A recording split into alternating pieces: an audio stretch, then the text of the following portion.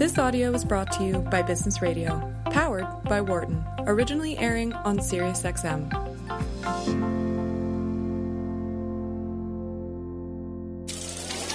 Live during Alumni Weekend on the historic campus of the University of Pennsylvania. This is a special reunion radio edition of Knowledge at Wharton. Here's your host, Dan Loney. Welcome back. Second hour of Knowledge at Wharton here on SiriusXM 132, Business Radio powered by the Wharton School. As you just heard, our reunion radio special on a Saturday. We had a great show of Wharton alums Friday on our normal edition of our show. And more great alums coming into the studio today as all of the festivities really kicking into gear here on the University of Pennsylvania campus with graduation and reunions and the like here on a beautiful, what has turned out to be a beautiful spring weekend here in the city of Philadelphia. Coming up here in the second hour in just a minute, we'll have our number of the day, and then we're going to focus on one side of Hollywood with Warner Brothers executive Adam Slohn. He works on the software and technical side of the industry, including making sure that systems for art production, casting, script development, and more are in alignment. And then in our final 30, Bumble. It was first a dating app. Now it is so much more. It is being used in part as a networking app. It is also being used as an app to find new friends. It is becoming a bigger part of the culture, partly because of the needs of women right now with things such as networking. We'll talk about that coming up in about 30 minutes' time. All of that in the second hour of our show. The way for you to join in is either by phone at 844-WHARTON, 844-942-7866, or if you'd like, send us a comment via Twitter, either at BizRadio, B-I-Z Radio 132, or my Twitter account, which is at DanLoney21. First, though, our number of the day, and our number of the day today, 46, as in 46%. Interesting note passed on by our own Matt Datz, that for those of you who are fans of sport and fans of golf, you may know that the PGA Championship is ongoing this weekend, actually being played out at Bethpage Black on Long Island. And as many people are wont to do, they go to the golfing events now to see Tiger Woods. Tiger Woods did not qualify for the final two rounds of the event. So that has had a significant impact on pricing of tickets online for the last two rounds. In fact, noted that StubHub prices for Saturday's round of the PGA Championship, for those tickets that are available online, have gone down 46% in the 3.5 hours after Tiger Woods did not qualify yesterday for the PGA Championship, for the final two rounds of the PGA Championship. In fact, noted by Darren Ravel that there were 243 tickets for sale today on StubHub for the third round of the PGA Championship for less than $45. Some pretty good value out there if you wanted to go see some great golf. The other part to this story is the betting side. Not many people will know, but the fact that golf is bet on quite a bit. It has obviously bet on a good bit overseas, but now with some of the changes in legalizing of gambling, it has really been increased here in the United States. And because of the fact that there is no Tiger Woods in the final two rounds and he does not have a chance to win the PGA Championship, sports books are doing very well because going into the tournament, Tiger Woods was the prohibitive favorite to win at 8-1. 30% of the money at one of the sports books at DraftKings, and 22% of the money at FanDuel was bet on Tiger Woods. So they have done very, very well by Tiger Woods not making it to the final two rounds of the PGA Championship. 46, our number of the day. The decline in ticket prices, 46% for the third round of the PGA Championship because Tiger Woods is out. Hollywood, like many other business sectors, is adjusting to newer technologies. We see it in many of the films and TV shows that we watch, but it's also how we watch them that is changing with tech as well. For a company like Warner Brothers, with more than 90 years of content and intellectual property, having a thriving technology division is crucial for future success, but also preserving the history of the company. Adam Slohn is Vice President of Production Systems for Warner Brothers Technology. His division is involved in the planning of technical infrastructure and software applications used by production crews working on WB projects around the world. And this has been a part of the success of WB changing from an analog to a digital company. Adam is also a 1994 Wharton MBA grad and on campus now, if I do the math, for your 25th reunion. Great to have you here on campus. Thank you. Yeah, great to be here. It has to be nice getting back. How often do you get back, and what's the experience been like for you? This is actually my first time back in 25 years. So when I first got here, I was kind of a little bit lost, but within an hour or two, it all came back. All the same buildings, the same people, the same feelings, but it's definitely much nicer, more gentrified in the neighborhoods around campus. You know, I used to live over at 42nd and Baltimore, which was kind of a sketchy, dangerous area with a lot of weird people hanging out on the street and liquor stores, and now it's all, you know, cafes and lattes and beautiful, you know. But this building, Huntsman Hall, probably wasn't here when you were here. This didn't exist. I think, was this a bookstore or something? I don't even know back then. Yeah. But it was not here when you were here. So this is a great experience for you. This corner is an empty spot in my memory that I have to fill with something different, So explain if you can, for the listeners, your work at Warner Brothers with the technology side and the importance of it, because obviously I think the consumer sees the finished project, the TV show, the film, whatever it might be, right? But they don't understand the technical side behind it. That is an increasingly important area to make sure that these productions are coming off properly. Yeah, and also, you know, one thing to understand is that when you're actually making a movie or you're making a TV show, right, you're starting with nothing. Not one person that works on that movie existed or was an employee before it started. Not one piece of technology, not one piece of infrastructure, no set, you know, nothing was there, right? And so you start to make a movie and you greenlight it, or even before you greenlight the movie, and you're actually ramping up thousands of people. You're creating a company. You are ramping up all of the technical infrastructure. You're deciding how you're going to physically make the movie. You're hiring all your visual effects vendors, your post-production vendor, all of your other vendors that serve you. You're making a plan and a schedule, but you're actually ramping all that up extremely rapidly. A movie can be a $200 million enterprise, right? Yeah. And so you're ramping all that up. You quickly make a movie. It's very chaotic. And then when it's over, you tear the whole thing down like it never existed. So the challenge from, from a technology perspective, right, is that you can't have any, nothing is in place before you start, right?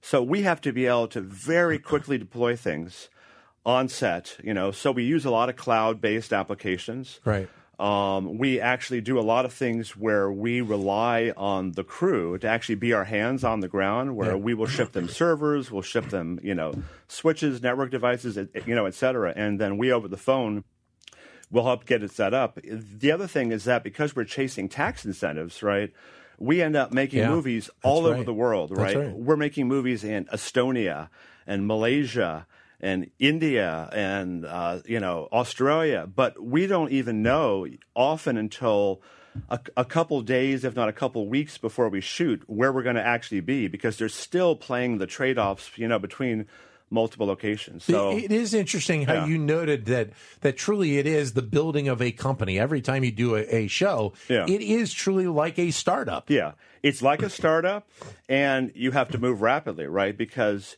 you are talking with the filmmakers. You're looking at the workflow, of how all the pieces are going to come together, the visual effects and the costume and the hair and the make, how all of that's going to assemble. You're sort of getting into their head and then figuring out, how can I drop the technology in there to enable their vision of the movie? Right. Because every movie is different. Every movie is kind of a snowflake, right? And we as a studio cannot dictate how Chris Nolan or Clint Eastwood or Steven Spielberg makes a movie, right? They're going to tell us how to do it. We have to fit the technology around them. So it's like a startup, but it's like a startup that you don't control. But is there an element to where the systems are similar to obviously what you're using production to production?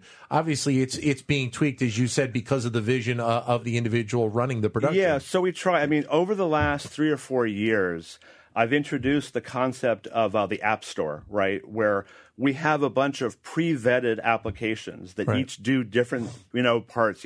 Something that does casting, something that that handles continuity with costumes. But we have pre-vetted a whole bunch of applications, functionally, legally, from a information security and content protection perspective. And so all of those are ready to go. And then we try to steer the filmmakers to using one of those. But I say steer because we cannot make them use one of those standards, and so there is a push and pull. There's building trust. Why is that specifically? Because the relationship with the director, producer, they're not actually a physical employee of the studio. Yeah. They're working on a relationship. They're not an employee of the studio, right? Their power is based on what they've done before, what they bring to the movie, their relationships, right, in the industry. And so the more powerful the filmmaker, the more experienced the director, right, the more power that they have to do things exactly like they want. Right. There's some filmmakers like Clint Eastwood that literally go make an entire movie on their own, don't show the studio where they are on the budget, the schedule, don't let them watch dailies every day, and just let us know when they're done. And so trying to even convince them to even have a conversation with you, and there's no point of escalation. If you're in a normal corporate environment and you want to make something happen, you figure out, who do I escalate that to, right? I go to someone who's higher than them. I go to the CEO, I go to the head of finance, whatever it is, and try to convince them to make somebody else do something in a way that's going to be beneficial. But we can't do that. Does that relationship at times ease over a period of time when you've worked with that individual 3 or 4 different projects? Yeah, most definitely. So, I mean, once you've gotten through one project with them, not only have you built the trust where you're now their trusted, advisor, and they're going to come to you, for a lot of stuff, but now they've survived a movie using the technology, using the workflow in the way that you wanted to, and so they know they can do it again. Yeah. And they are very risk averse because making a movie is so chaotic and so stressful that if something works, they want to use it again. And in fact, a lot of the resistance that we get from filmmakers is because they're making movies with multiple studios, right? With multiple partners. And so they may have made their last movie with Paramount or Universal, used a different technology that worked. And here I am telling them, no, this is what we want you to do, even though you did it some other way and it worked. Right. We're joined here in studio by Adam Slohn, who is with Warner Brothers Technology, Vice President of Production Systems. You're listening to Knowledge at Wharton here on Sirius XM 132, Business Radio powered by the Wharton School. But as I mentioned at the top, with Warner Brothers and all of the different content that they have produced over the years, I would imagine the protection and the saving of that content has to be a challenging task as well from the technology side. Well, there's the protection of content pre-release, right? A tentpole feature film probably has about a 2-year life cycle from when you decide to do it until when it goes in the theater, right? An animated film, which my group also oversees, has about a 3.5 to 4 year cycle, right? So that's a long period of time that you have to protect, the characters, the storyline, the whole content of the film. So actually, a good reason that my group exists, and a good part of the emphasis of what we do is security and content protection. So we make sure that everything is encrypted. We make sure that we assume that the people working on the movie can't be trusted. I mean, we actually assume that. So we're not just trying to keep somebody on the outside from hacking in and and stealing the next Aquaman. We're actually assuming that somebody on the movie, probably a lower level person who thinks it's cool, is going to take a screenshot of something and try to put it up on the internet. And we try to prevent that. Which, if memory serves me, was one of the concerns with the latest Star Wars film, or not Star Wars, with the latest Avengers film, that there was the potential of screenshots getting out a week before because they did the release in China first or Korea first, and then the release here in the United States was a little bit later, that there was the concern of screenshots getting out. So again, you have to have that level of security to make sure that nothing gets out. Yeah. Well, and somewhere like China, you have people sitting in a movie theater with an iPhone or a small camera, and actually capturing the movie and putting it out there. But for us, it really happens more of all the elements along the way, right? You've got visual effects, right, that are out at visual effects vendors all over the world. A movie like Aquaman had 40 or 50 visual effects vendors. That's a lot of that's a lot of separate points of surface area, right, that you have to protect. And does every single person that works at every single one of those vendors care enough about their job in the industry to not let something out? It is amazing because of the fact that in this digital culture we're in, that all of this content and all of this communication is being used in a digital fashion, and it's become how the industry relies on getting its job done in the most effective manner right now. Yeah, right. Yeah. And, because so many films are released day and date, meaning that they're released in every movie theater in every country of the world at the same time, the marketing campaigns are so important, right? Because they want to control the marketing message. It's going to hit everywhere, and the word of mouth is all going to be created at the exact same time. And so that's what makes it even more important and puts even more pressure on making sure that nothing leaks to actually alter or control that sort of marketing spin, to create some word of mouth that may be different. You talked about the build up to doing a film. Is it easier to do a TV show than it is a film because you may have a longer run, 22 episodes for a particular season in comparison to doing a 2-hour film? So TV shows are less complicated, right, in terms of the visual effects, in terms of all the things that you're constructing to make the movie, right? They're not, I equate it to making a movie is like building a Mars lander, a single purpose, craft that's going to go to Mars and do one mission and nothing ever again, but you have years to make it, right? Yeah. A TV show is like making a car off an assembly line at General Motors, right? Where you have to move fast. It's not as complicated, but in television, everything is very quick. You go from prepping to shooting to releasing on air usually within a couple of days, right? And if you're doing a TV show like The Ellen Show, which is one of our shows, it's all happening real time. Now you bring in the distinction there of the difference between something that is a produced project, right, in comparison to something that is a live project. Right, yeah. But even in scripted television, right? I mean, you have one episode every week is usually shot, and they typically will, rehearse on Monday, Tuesday, shoot on Wednesday, maybe catch some things that they missed on Thursday, and it goes out on Friday. So everything is about speed. Everything is about how quickly can you turn stuff around, how quickly can you move the media through the pipeline to get from what you've captured on camera to putting in all of the effects and changes and everything to get it, to getting it out there. And it's getting even more challenging now with like Netflix, right? Because Netflix is changing the rules, right? So with Netflix, they're actually shooting 8, 10, 12 episodes all at once. Yeah, and I wanted to touch on streaming anyway, because it is the run right now. We are seeing more and more companies wanting to add streaming services to their operations. Yeah. What about that side of it for WB? Yeah, so we at Warner Brothers, we have a digital production division. So we have entities like Machinima, Stage 13. We just recently acquired Otter Media, which includes Rooster Teeth.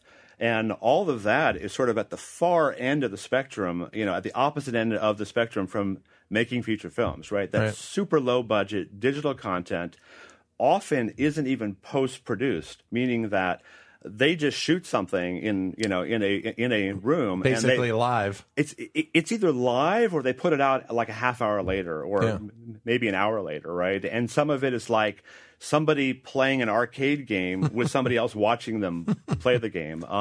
Machinima actually does things where they set up a virtual reality room. They pick a popular VR game. They have two people playing the game in this circular room, about like this one here, that's a green screen all the way around. And they have audiences watching people playing a VR game with cameras on their head and their racket and all of their devices. So it's a whole different type of production. How challenging are some of these newer pieces? Obviously, there's a market for them, but how challenging is it when you're talking about what has been the traditional infrastructure of Hollywood and of the TV industry over decades? I mean, I think part of the challenge, at least that I see, is that a lot of this digital content at this point doesn't really make money, right? So we know that's the future. We know as Warner Brothers we need to be in that, but trying to monetize a lot, a lot of that is challenging. Trying to figure out which of those things is actually going to stick, right? And get an audience around it, and then how do you actually drop something in there to generate revenue? So it's like the feature film side is sort of the cash cow, right? We know everybody's going to watch feature films. Yeah. We know if we do them well, we have an audience, and they have downstream revenues in, video games and theme park rides and consumer product toys and a whole bunch of other, areas. But the growth is on the digital side, right? Yeah. So you've got your growth in an area that's higher risk but much lower revenue right now, and much harder to figure out what's going to make money. Much of what it sounds like you do is really built from existing strong relationships with vendors, with the production company itself over a period of time. Yeah, I mean the whole industry is based on our relationships, right? And I've always said that if Albert Einstein walked into a movie studio with the smartest guy in the world, he actually wouldn't get anything done. Because getting things done is knowing enough people that you can pick up the phone and call them. They'll take your call and they'll help you, right? Yeah. And it's it's that way within the studio. It's that way amongst the filmmakers, But is it an industry that as we move forward, do you think and a lot of companies, and we talked about it earlier on this show, about how AI is going to impact a variety of companies. And obviously, from a production standpoint, there's no question that digital is going to have a huge impact. But when you're talking about a lot of the structure of Hollywood and the TV industry, it is still based on the personal relationship, and probably will be for as long as there is a Hollywood. Yeah, in terms of the creative side, right? In terms of creatively developing a property, in terms of creatively having the vision and overseeing how a movie or TV show is done. But where AI is starting to creep in is some of the downstream areas, for example, dubbing, right? Translation, sure. Remaking a movie or remastering it in kind of a different format for cruise ships or for TV or for on the planes and stuff as SVOD. A lot of that stuff doesn't involve that much of the creatives, right? And so you can use AI to do image recognition. You can use AI to do translation, dubbing, etc. So that's more mechanical. So you don't have to bring in the person that specializes in Spanish or Korean language to do the dubbing, to do the translation, when you can have AI do it. Yeah, or AI can do the first draft of it and get it 95% right. Right. But you have somebody in territory who realizes that a certain word in Spanish has a different meaning currently in that territory, and they deal with it. We're joined in studio by Adam Slohn of Warner Brothers Technology. You're listening to Knowledge at Wharton here on Sirius XM 132 Business Radio, powered by the Wharton School. So then, how much do you think technology and AI play a role in a lot of the structure of Hollywood and TV moving forward? I mean, technology in general has been playing a larger and larger role. When I got there 18 years ago, the way we made movies hadn't changed in 70 years. Right. And in the last 18 years, the digital, one piece after another has slowly turned digital. But I think technology is finally starting to make inroads into actual physical production. Mm-hmm. So we're doing, for example, we do a lot of previs, where you actually try to, before you shoot something, you try to create a preliminary kind of crude version of what that scene or shot is going to look like so that you can set it up. We're now starting to do or what we call virtual production, right? Where we actually use virtual reality to simulate the entire 3D set, landscape, characters, everything of a movie, virtually set up all the cameras, virtually set up all the lighting, and then practice all the shots, practice how you're going to do the production so that when you actually get into live physical production, you can cut about 3/4 of the time out of production. So that's changing, where we're shortening the amount of time you're physically producing. We have one movie that we're working on now where instead of having green screen backgrounds during production and then adding visual effects plates in post-production, we're actually bringing large, 30-foot, well, maybe 20, 30-foot LED screens that are backlit with LED lighting that is in sync with what's going on those screens to actually use the LED screens as the live background while you're shooting. Wow.